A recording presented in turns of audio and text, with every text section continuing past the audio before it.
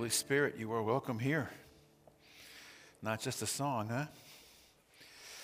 They say important part of communication, holding a crowd. Tell a good story. That storytelling is vital to the ability to keep people listening to what you're wanting to say. The trick is the story's got to be relevant. If we don't care, no matter how good the story is. In Jesus' time, most of his teaching was stories, parables. In Jesus' time, communities were not diverse economically. You'd have a community and their dominant thing was fishing. Another community, their dominant thing was going to be farming. Another community was going to be shepherding. Their communities were not diverse economically. They were built around a single economy. And what fascinates me is how Jesus would go into different towns and use a story about them. In other words, if he's in a town that's dominated by fishing, he's saying, when you're mending your nets. If he's in a town that's dominated by farming, he's talking about farming stuff, soil and planting. If he's in a town that's dominated by the economy of shepherds, he's talking about when you're counting sheep. He has a knack of not only telling stories that are relevant, but they're relevant to them. Now what blows my mind is here we are 2,000 years later, still studying his stories, his parables, because they're still relevant to us. Today's a farming community. And the story is in Matthew 13. Let me read verses 24 to 30. It's basically Jesus just telling a story. But to them, it would make a lot of sense. Then Jesus told yet another story. The parables, the storyteller. The kingdom of heaven is like a man who plants a good seed in the field. That night, when everyone was asleep, his enemy came and planted tares among the wheat and then left. Later, the wheat began to sprout. And the heads of grain began to grow, but the tares also grew. His servants came to him and said, "You planted good seed. Where did the tares come from?" The man answered, "The enemy has done this." The servant said, "Do you want us to pull the tares now?" And the owner answered, "No, because if you pull the tares, you could also pull the wheat. Let the tares and the wheat grow together then until harvest. At harvest time you will be able to tell. And I can tell the workers, first gather the tares, gather them together to be burned. Then gather the wheat and bring it to the barn." Simple story. To them, they would totally get this because this was going on. The upshot of what the story is about, followers of Christ are not supposed to act like people who don't follow Christ. That doesn't sound particularly profound. But modern day churches don't understand this fact. Churches almost begin to try to fit into the mold and style of the world, and then we begin to do that. Jesus' followers begin to act a little bit like non-followers. Some in the churches believe that if I can believe in Jesus, affirm some faith, and the notion that all we do is assume some biblical facts, and that makes us a Christian. No. I know, here it comes. When you do that, you ignore kingdom. Kingdom is who we are at the core. Kingdom is living my life that God receive glory. Seek ye first the kingdom. The Lord's Prayer, thy kingdom come. Everything comes back to that sooner or later. Living my life that God receive glory from my life. You were created that God receive glory from your life. The only reason you're on earth is God receive glory from your life. And therefore, everything I do is symptoms. How I am as a dad, how you are as a mom, and on and on and on. You've heard it before.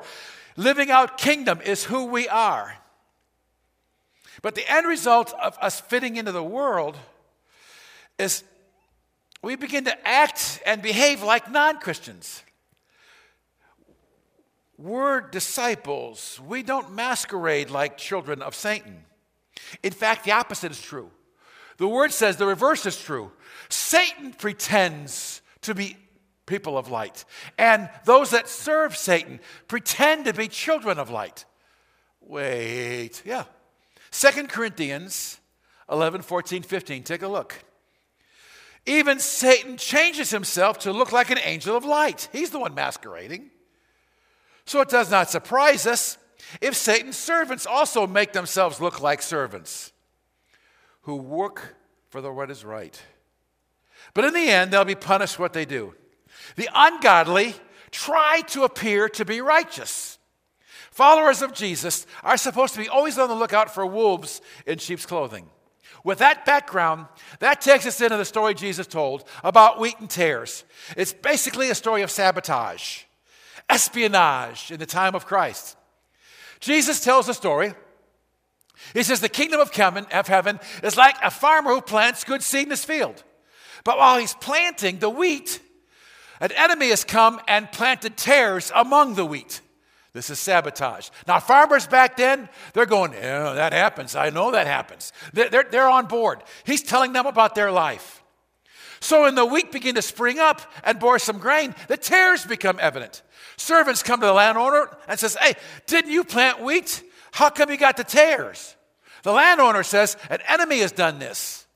So the servants say, should we go and tear it all up now? No.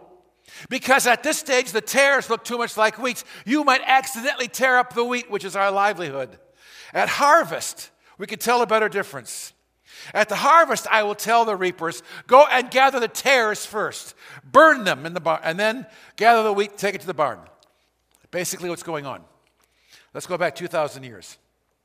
Overplanting a competitor's field with tares, weeds, in this case tares, was common. It was so common Rome had laws against it. I mean, this was part of what they did. It's sabotage. You're trying to end the competition. It's ruthless. Ruin a competitor's crop. Nullify a source of income. If he can ruin his wheat, your wheat is more valuable. The less of a product we have, the more of a seller's market it is. So not only am I ruining him, but my wheat now is more valuable. So this is so common, Rome had to have a law against it. So when Jesus is talking about wheat and tares, there are farmers going, oh man, I know a guy that happened to. So overplanting an enemy with weeds. This time the weed is a tare. It's a darnel. It produces useless seed, but at the beginning looks a lot like wheat. It resembles so carefully that you really have to wait until it matures. It's almost impossible early on to tell the difference between a tare and a wheat. So the landowner in the parable did the obvious thing. When a servant said, should we go and tear up the tares? He says, no, you're going to tear up wheat accidentally. Wheat and tares were so much alike you could ruin the valuable crop.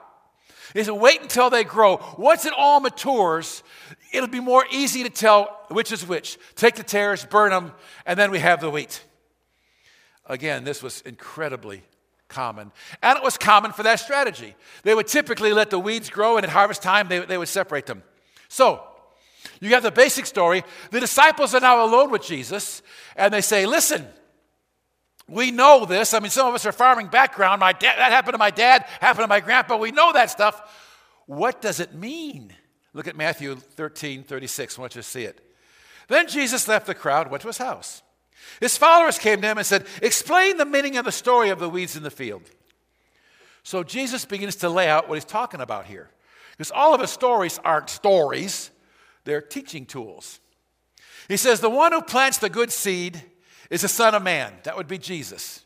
I want you to see it, 13:37. We're going to walk you through it. Jesus answered, the man who plants the good seed in the field is the Son of Man. The field, of course, represents the entire world. The good seed is disciples of Christ, true followers. The tares are therefore the enemies of the followers of Christ, followers of Satan. Jesus made this clear. Let's go to the next verse, 11:38 of Matthew. The field is the world. The good seed are all of God's children who belong to the kingdom again. The weeds are the people who belong to the evil one. So, he's laying it out pretty simply here, isn't he? By the way, the planter of the field is the owner. Jesus is planting the field, so he is the owner. He owns the world. Satan's loose on a leash only. Never forget, Jesus is the landowner. He owns all. He is sovereign. He is King of kings. He is Lord of lords. He is ruler of heaven and earth, period. And as sovereign, he will cultivate his crop at his time. So as the owner, what does he plant? Verse 38, he plants his followers, disciples, submissive to the king, living out kingdom, living under lordship. He plants throughout the world, the field. He plants his followers all throughout the world. So you're planted here in northern Indiana. The tares, the evil one, has been sown by the devil, planted right alongside us, the followers. Matthew 11:39. We're going to keep going, 13:39. Keep going, walking through. Jesus is still explaining it. And the enemy who planted the bad seed, that's the devil. At harvest time is the end of the world.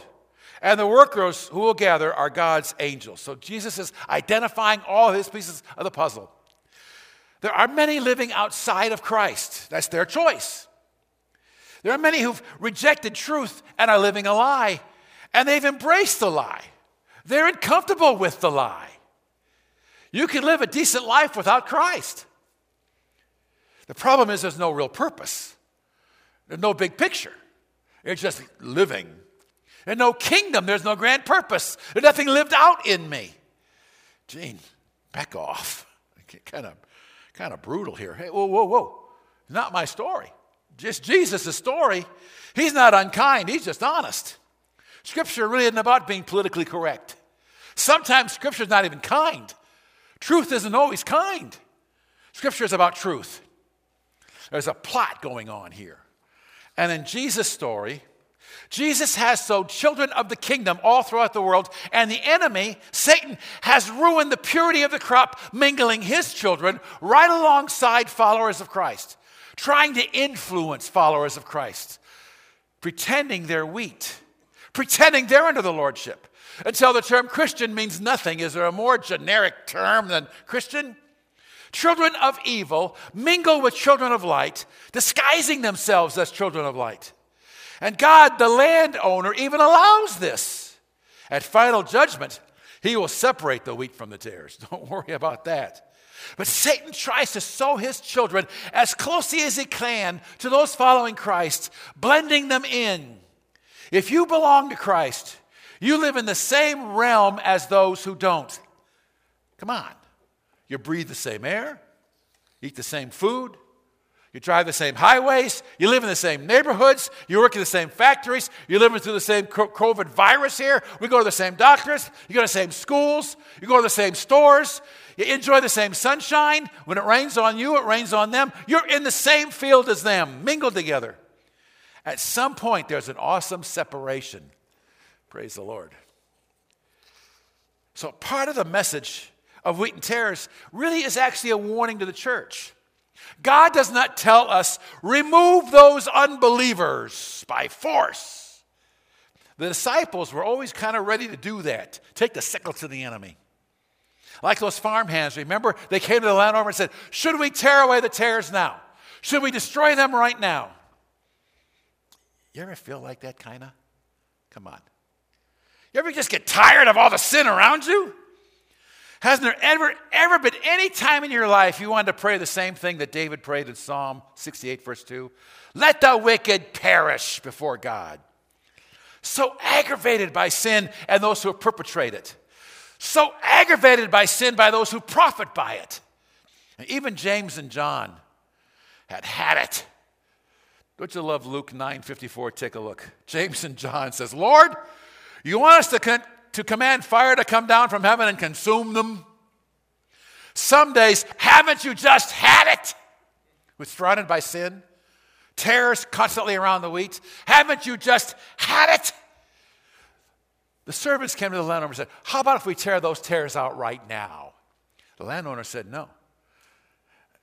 Too many people want to be the hands of God. But he's made clear, vengeance is mine and mine alone.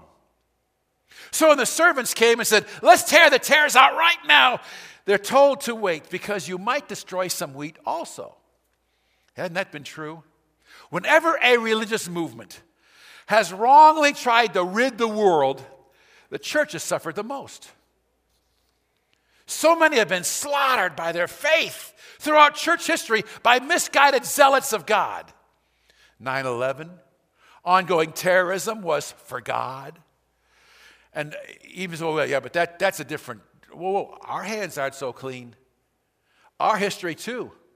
The church did go through the Inquisition, where untold numbers of people were slaughtered for God. God doesn't call us to a ministry of inquisition.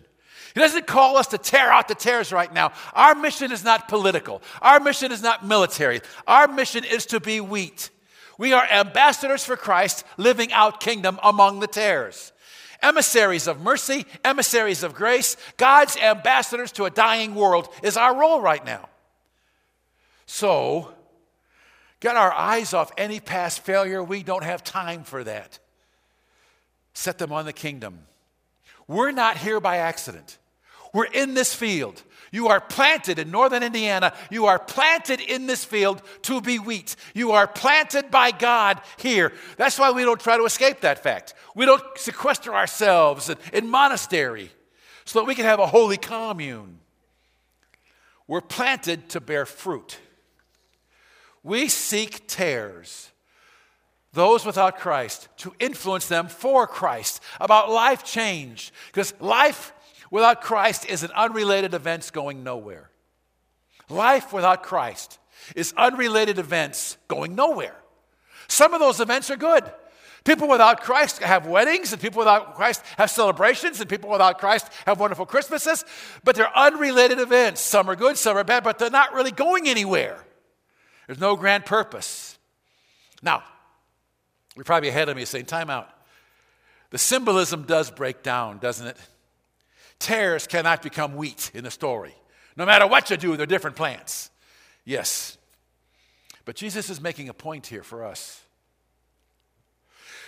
Those who do not understand Christ need to have the opportunity to become wheat.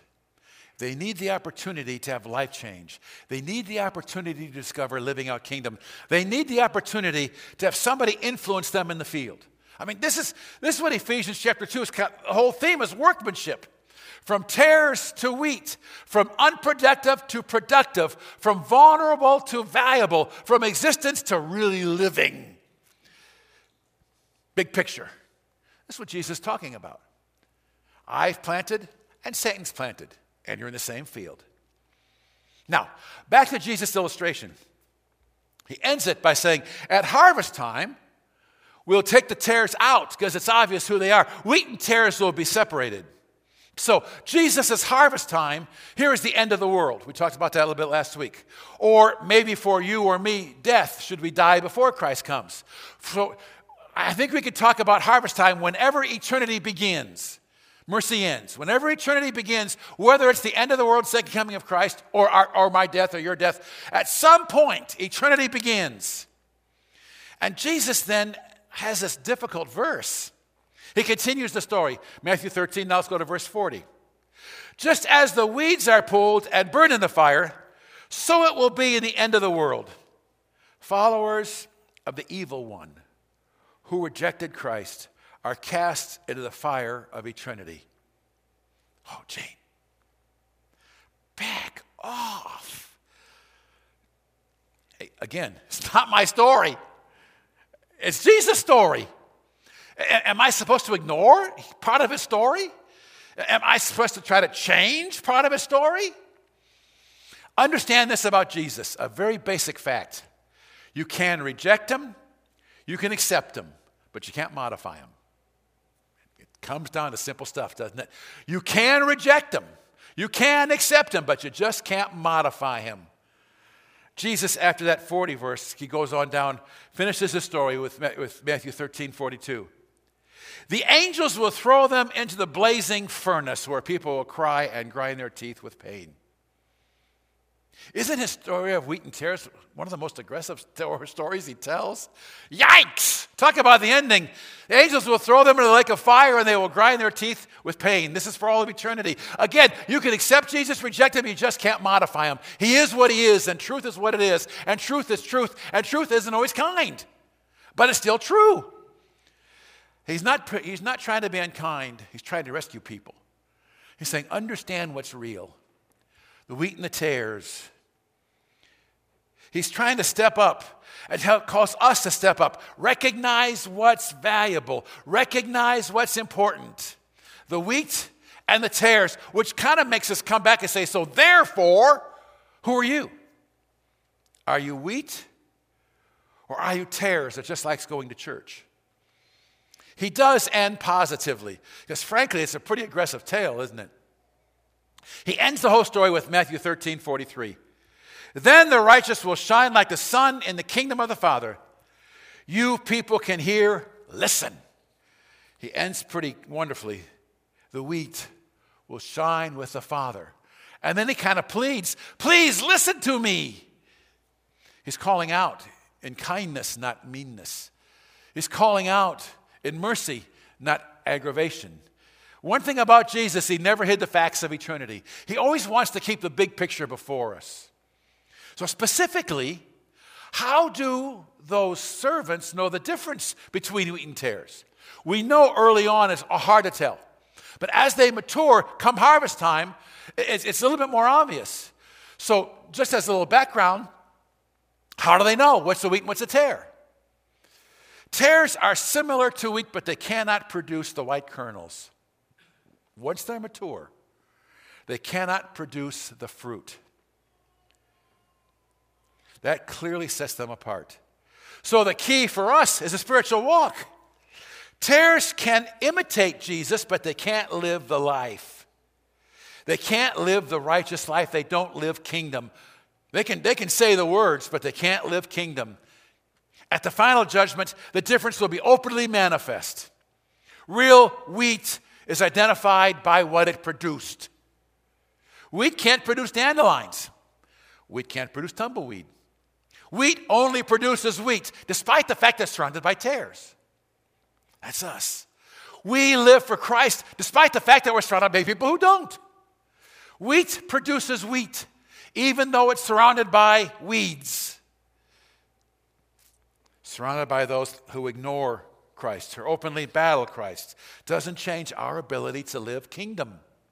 That God receive glory from my life, producing fruit. No matter what we're surrounded by, we become wheat, living out kingdom, surrounded by tares. Jesus, the awesome storyteller, told a pretty powerful tale between the wheat and the tares. Let's stand together this morning. Father, I think a big part of this story that you told was about focus. Sometimes we are outnumbered because we are. There are more tares in the field than wheat.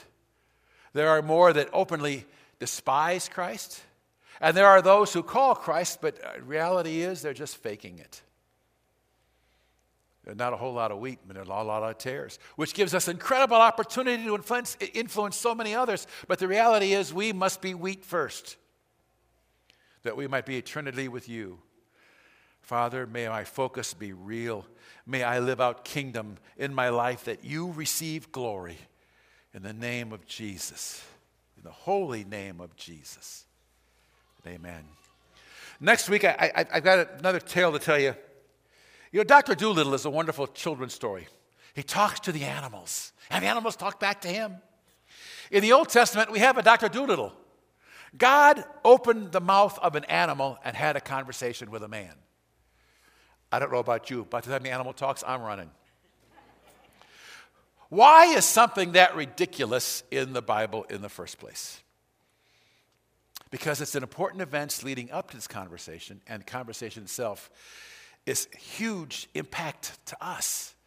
We're going to unpack the Dr. Dolittle of the Old Testament next week and understand how powerful it is in our lives. Let's worship him again this morning.